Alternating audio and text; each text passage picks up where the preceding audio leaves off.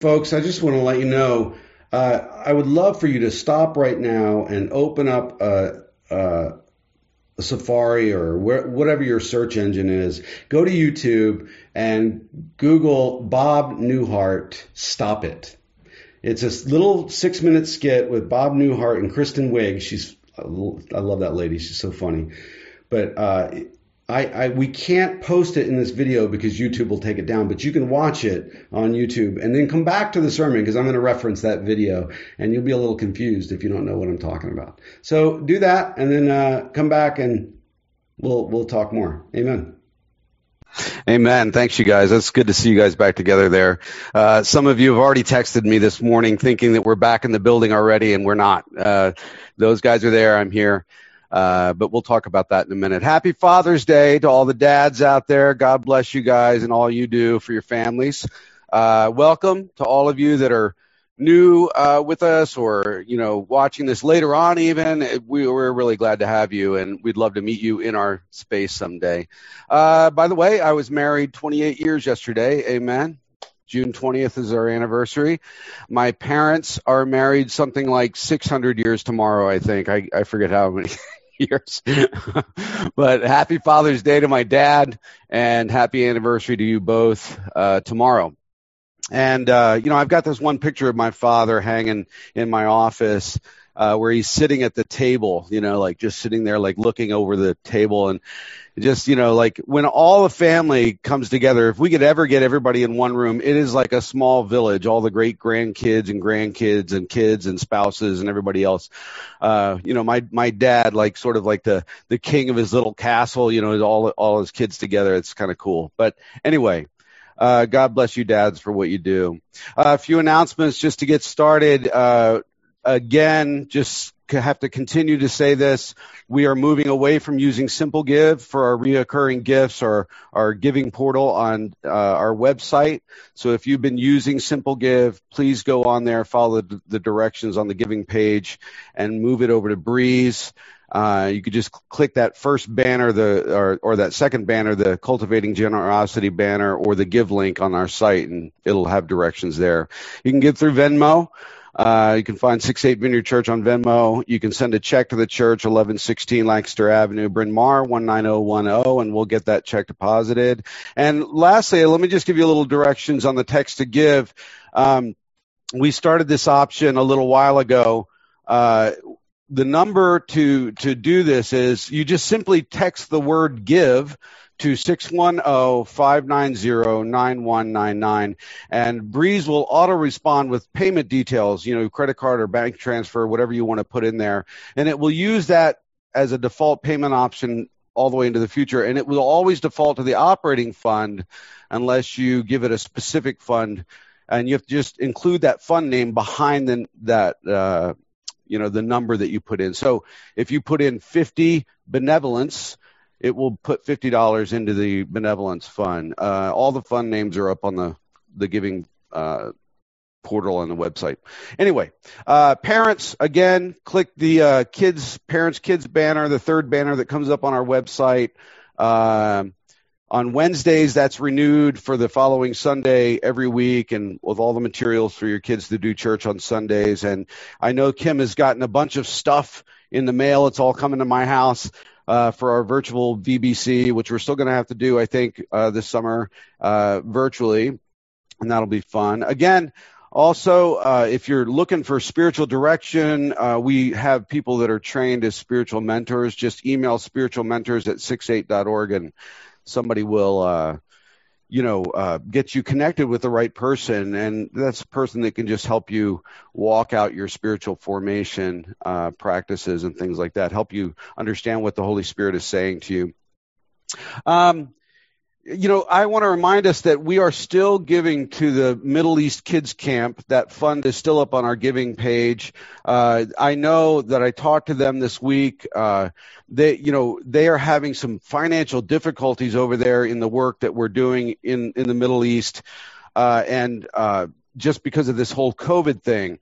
And it's really important that we give something to these kids. We've already raised a bunch of money, and we want to send them off really well.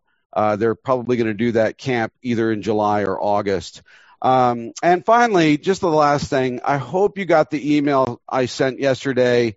If you're not in our sort of email list, email Jordan at 68.org and get on there, and you'll get information, or you can actually also go to the front page of the website, and right down at the bottom right there's a newsletter thing. Those are two different things, the newsletter and our email list. I'd like to see you on both. It's helpful. But it talks about how we're planning on regathering in our church space. It's not an easy thing to do. Somebody just thinks, just open the doors and we'll all show up. It's not that easy. And we want to be responsible with everything. And, we have to figure out live streaming, because there are people that are not going to be comfortable meeting for a while into the future. So we want to offer them something as well. And we can't just live stream from our computers at the church. So just let you know, be praying for all that. We're going to start with a video. I love this video. It's funny. And I just, some of you may or may not know Bob Newhart, older comedian. Love this guy. He's just got a dry sense of humor. So let's watch this together. Oh, shoot, I cannot get past that video. I have seen that video I don't know how many times, and it still cracks me up. It's just so funny. If you guys know me, I love stand-up comedy. I love skit comedy. I just can't get enough of it. It's like an addiction in my life. But that was one of the classics right there. We'll get to that in a minute. But anyway, we find ourselves today in John chapter 20. If you have a Bible, you can turn there. It's good to read along as I read aloud. Just kind of like helps the word root more into us. So I would urge you to grab a Bible if you can. John chapter 20. But before I get into that, I want to recount the many different portraits that of Jesus that we've discovered throughout this series. This is our 20th sermon in this series. He is all these different titles that we've experienced this whole time. He's the Word, he's the Son of Man, the Teacher of Teachers, the Satisfier, the Physician, the Bread of Life, the Fountain of Life, the Savior, the Light, the Shepherd, Resurrection and Life, King, Servant, Encourager, Vine, Giver, High Priest, and Truth and Crucified King. So, as we think about that list, it's very evident that John is painting a very multifaceted, complex portrait of Jesus as God with us in his gospel. It's really cool. And chapter 20 paints the portrait of Jesus as resurrected Redeemer, as well as recounting his first post-resurrection encounters with the disciples.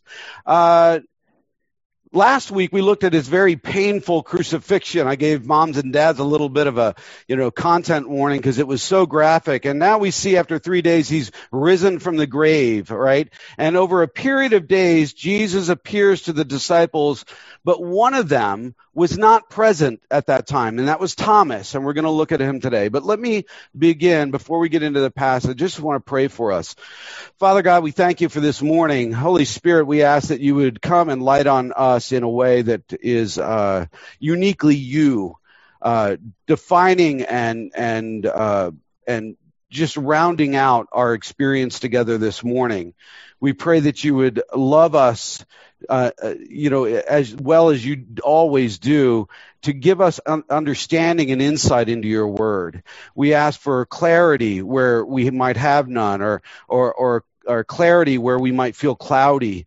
Father God, we love you, and we want to serve you, and we want to see this world come to peace and come to freedom that is found in your gospel. And we know that our world needs that right now. So teach us so that we can be changed and we can be a change agent in the world around us. We thank you, Father God, and in Christ's name we pray.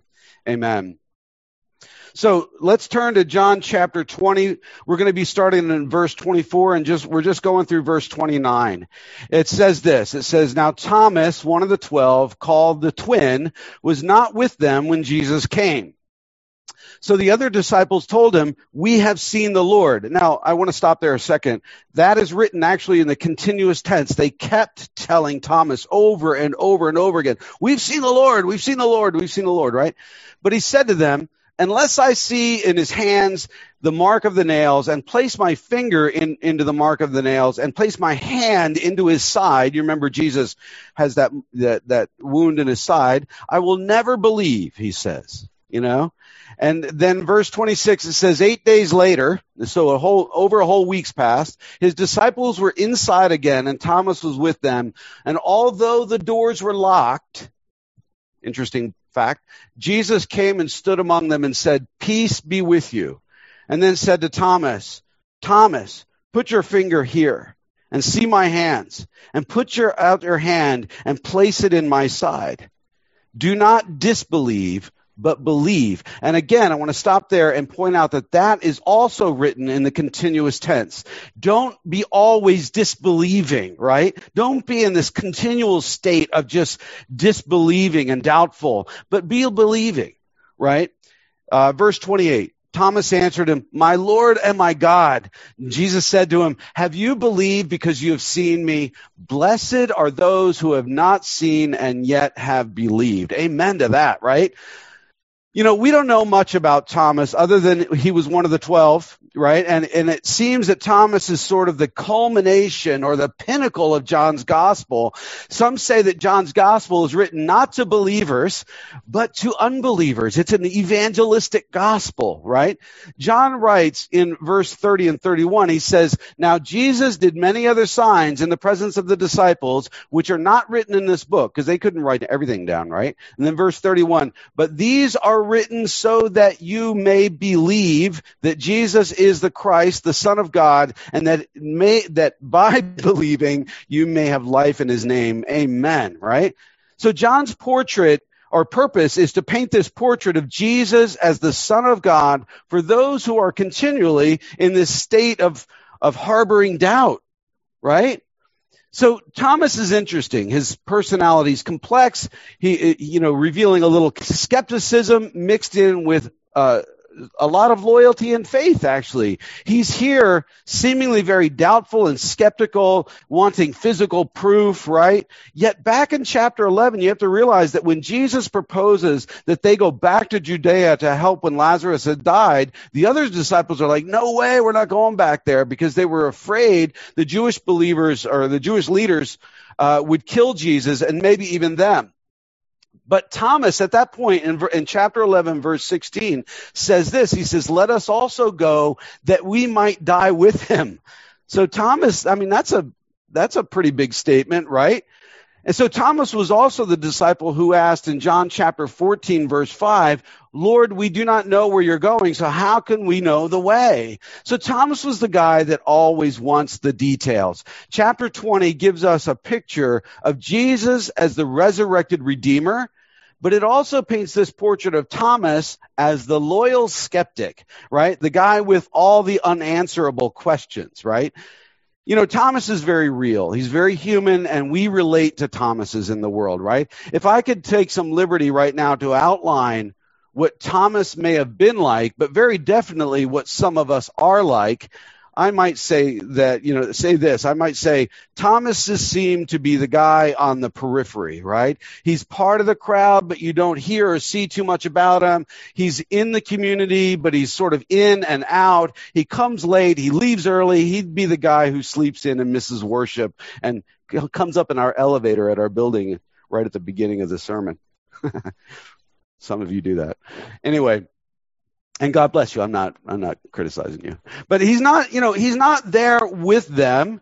And they're gathered together 3 days later to witness Jesus' resurrection, and he's somewhere else. He's off somewhere else. He misses out on that communal wonderful moment with everyone when Jesus first presents himself. His attention's drawn to other things, right? You can almost hear everybody saying, "Man, I wish Thomas were here to see this," right? And I imagine if the disciples had kept a photo album of their little family of faith, their little 12 family of faith, right? Thomas would be in only one or two of the pictures, maybe years later flipping through the photo album with their grandkids on their lap, stumbling across a picture of Thomas. The kids might ask, "Who's that? Who's that, Granddad?" And he would say, "Oh, that's Thomas. He was always in and out. He never really could get close to him.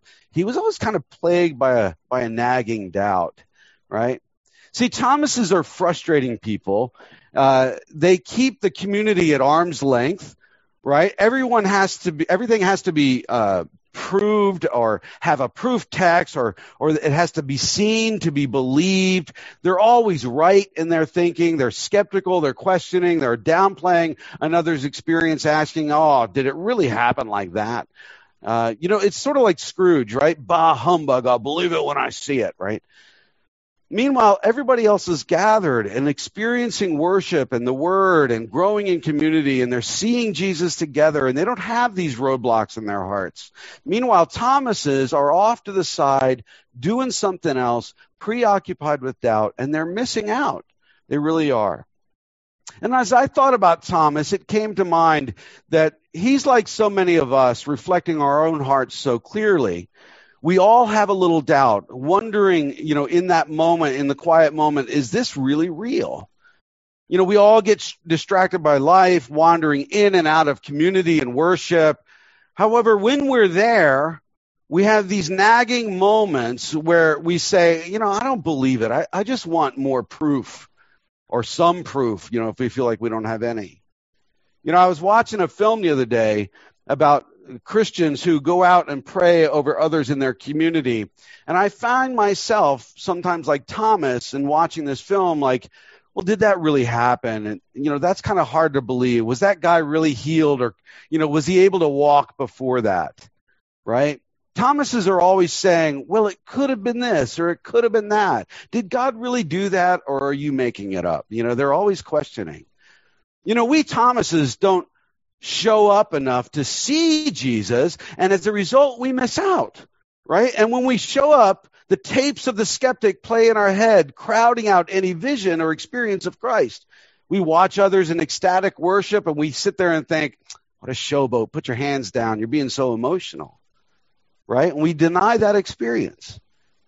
Thomases have, and realize this is a very important part, Thomases have experienced a lot of Jesus in their lives.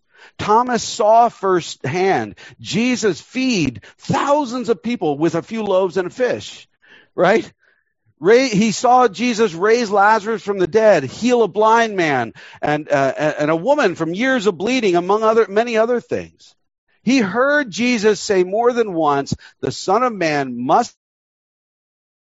the elders, chief priests, and scribes, and be killed, and on the third day be raised to life again. Right? He heard Jesus say that right before this all happened. Yet for Thomas, all that is forgotten in the light of Jesus' death. Thomas is the guy who can see miracles right before him in one moment and still not look to the future with expectation of what Jesus can do in his life in the future, right? Many of us face issues in life, and it seems that, like Thomas, everything we've seen and heard and learned of Jesus just seems to go right out the window in the face of our trials, right? Isn't that a shame? We react not out of faith, but out of desperation. And instead of saying, well, this might be hard, but I know Jesus is right here with me. He's been with me in the past, and he's promised that. I can't wait to see what he'll do. Instead, we say, what am I going to do? Everything's falling apart. And we don't look forward in expectation of seeing Jesus appear, but we almost forget he was even there in the first place. And doubt blinds us to the work of Jesus right in front of us right now. So like the disciples surrounding Thomas, other people say to us, Jesus is here. Look, let's look to him together. And they keep telling us that, like the disciples did with Thomas. And they urge us to turn to Jesus in our trials, to cling to him in our desperation. And to us, it sounds so simplistic and stupid. But like Thomas, we say, I won't believe it. I have to take care of this myself. He's not here. He's not showing up. Like I said, Thomases are frustrating.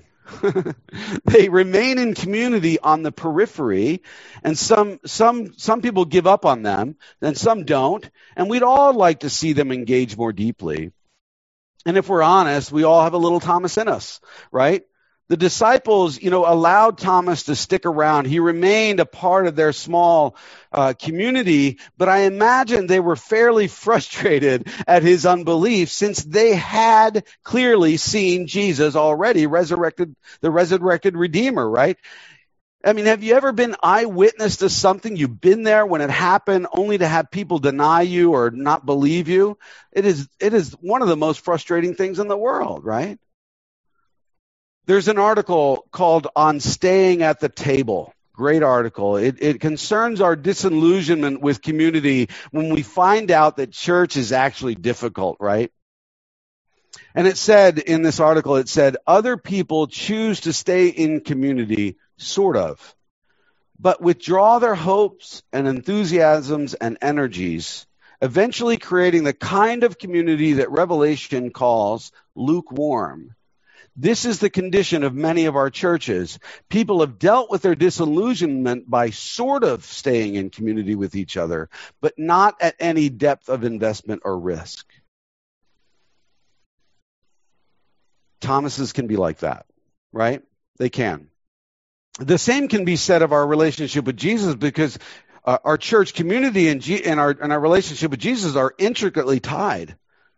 He's been when he's been in the grave for 3 days and when he hasn't shown up as we've expected him to show up, we stick around church, but we grow doubtful that he will come about or even show up. And our motto becomes, I'll believe it when I see it. But if that's our motto that we live from, we might be closing ourselves off from actually seeing Jesus work. In the first chapter of Unbound, a book by Neil Lozano, my neighbor and friend, he lives right there. I can see his house. He lives in my backyard. We're neighbors, and he's on my prayer shield. He prays for me. Great man. But he tells the story of a young girl named Anna who had grown up in an alcoholic home and had come to him for prayer. And she wanted to be free from the demons which plagued her in her life. And she wanted to forgive those who had hurt her. However, when it came to praying to Jesus, she couldn't voice the words. She couldn't get them out of her mouth. Life had beat her up to the point that she had become a Thomas. And Neil sensed something in her, and the Holy Spirit led him to pray for this girl like this. He prayed, Lord, Anna has lived in chaos and has never known what to expect. She wanted to fix things, but couldn't. And Anna, at that moment, began to sob. And Neil continued. He said, but the thing she doesn't understand is why you didn't do anything. She knows you are God. She knows that you can do anything. And she's cried out to you. She's begged you and cried herself to sleep night after night, and you didn't seem to answer. Now, at this point, Anna was sobbing uncontrollably along with all the other people in the room, and Neil finished his prayer, and he said, Lord, I don't understand why you didn't do anything, or you didn't do something. And they all wept together. And the interesting thing is, it was at that point that Jesus showed up for this woman. Just at that right time. And who knows why it was that moment? I don't know why. Neil doesn't know why. You don't know why. Anna doesn't know why. But maybe it was like a ripening fruit, right? Maybe she was finally ready to be open. Maybe she was finally ready to forgive. Maybe that was the moment he walked and showed up behind her locked door, right? You know, when others eventually grow silent towards the Thomases in the room, Jesus doesn't. He doesn't grow silent toward them. He shows up for them at just the right time. As we gather around the table, the proverbial table as church, and everyone is lovingly urging the Thomas among us that Jesus is alive and is well, and he is here for them. Jesus does show up. We don't know when and how, but he does. He could show up and rebuke Thomas in some condescending tone, but he doesn't do that, does he? Because he's not really threatened by Thomas's doubt as we are. He'll stoop low, he'll guide Thomas's fingers into his wounds and the same wounds which bring Thomas's healing. And he'll reveal the painful scars of his own crucifixion to this half-loyal skeptic. He's not mad at Thomas or looking down on the skeptic. He wants to reveal himself to them, right? You know, questions are good. They are good. It's actually a sign of intelligence to ask good questions. And Thomas had questions, and Jesus was not threatened by those questions. He invites sincere questioning from those who want to know him. And we invite them as well. Even the most learned people have deep questions, simple questions or frightening questions. And none of them are really threatening. Thomas found his answers, though, in relationship, in experience of Jesus, and in the faith community. Not in some big, list of answers, right?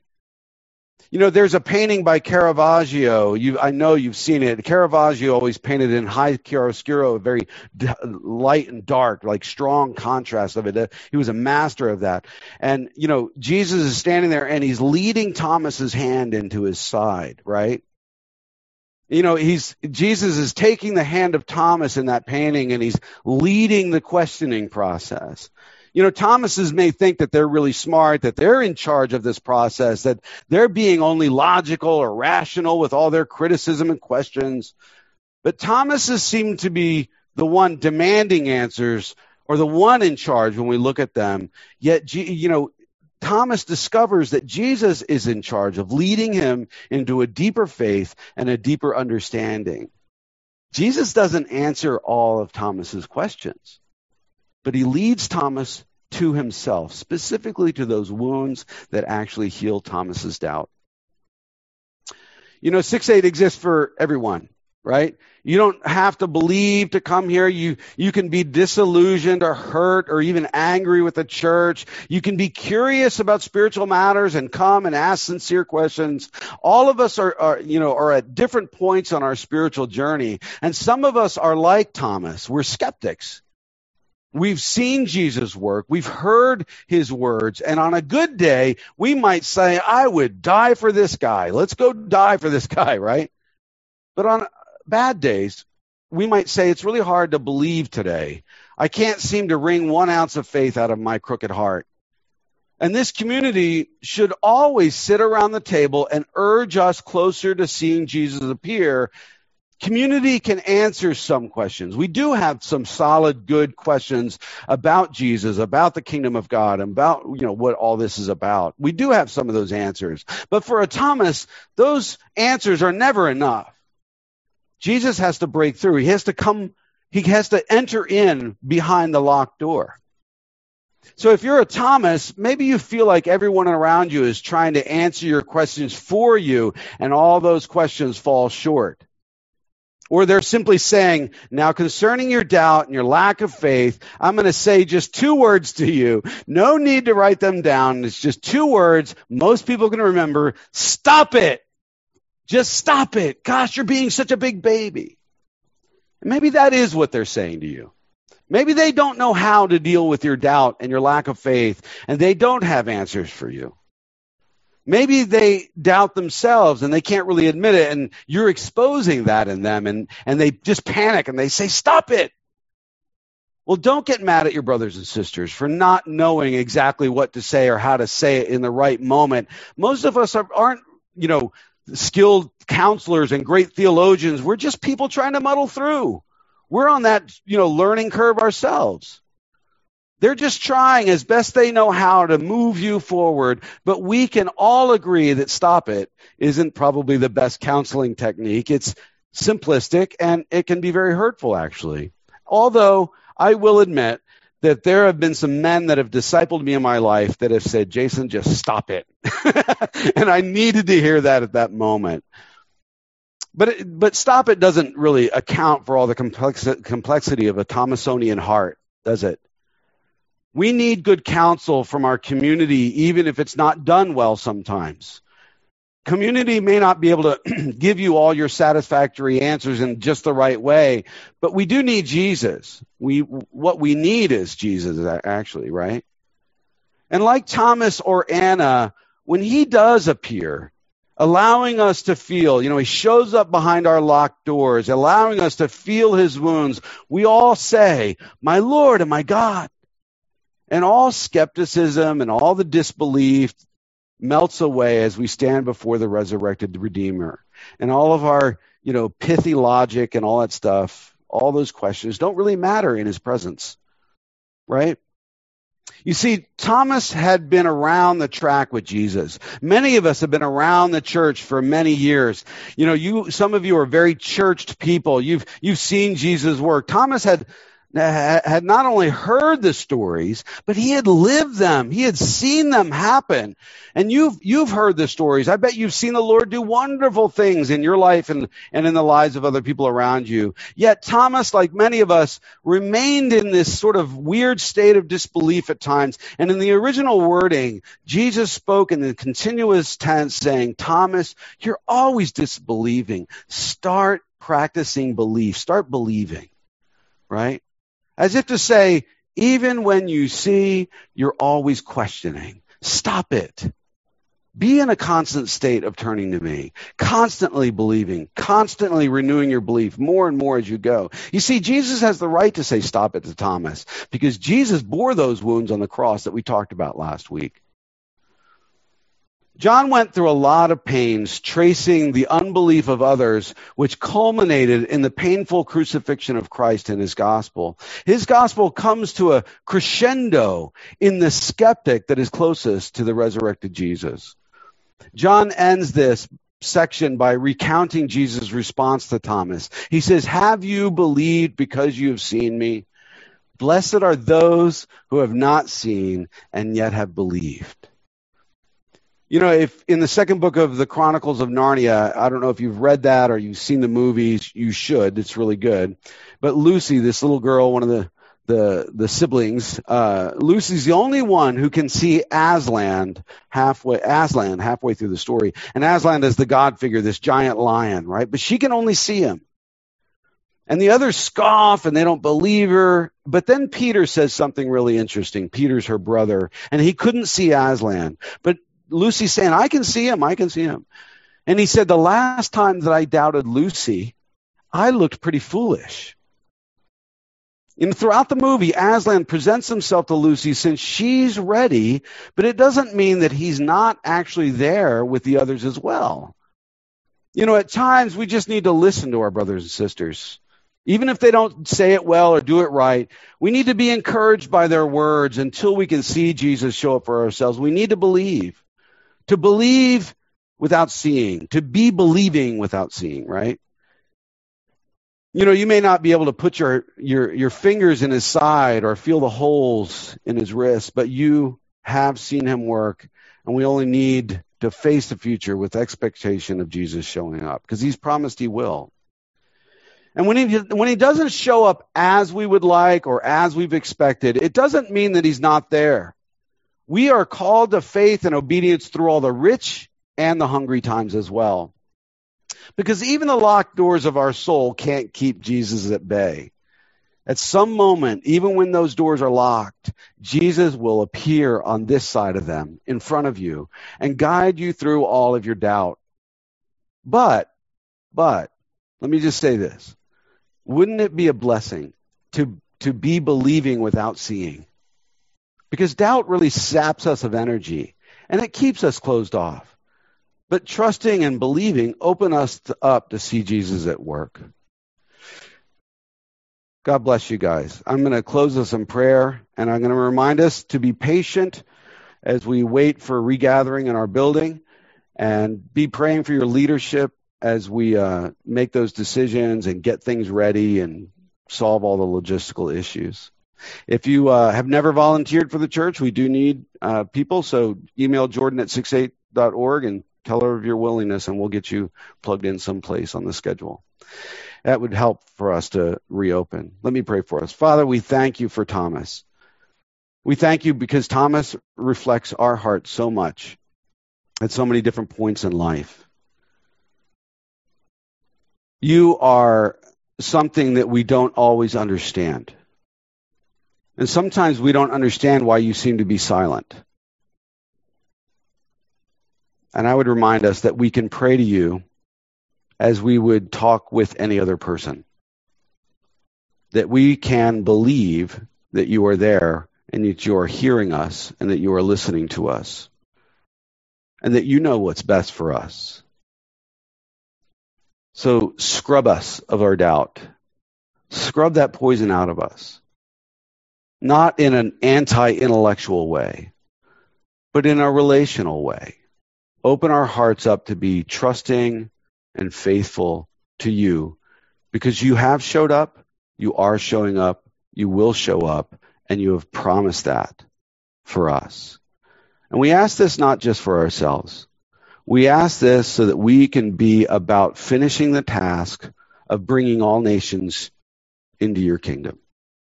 That we would be willing to go back to Judea and die with you so that others may know you. And in Christ's name we pray. Amen. God bless you guys. I hope to see you soon in our building with Vinny and the band up there playing again. It was good to see Greg and Albert up there and Jack. That was awesome. All right. God bless you. See you next week.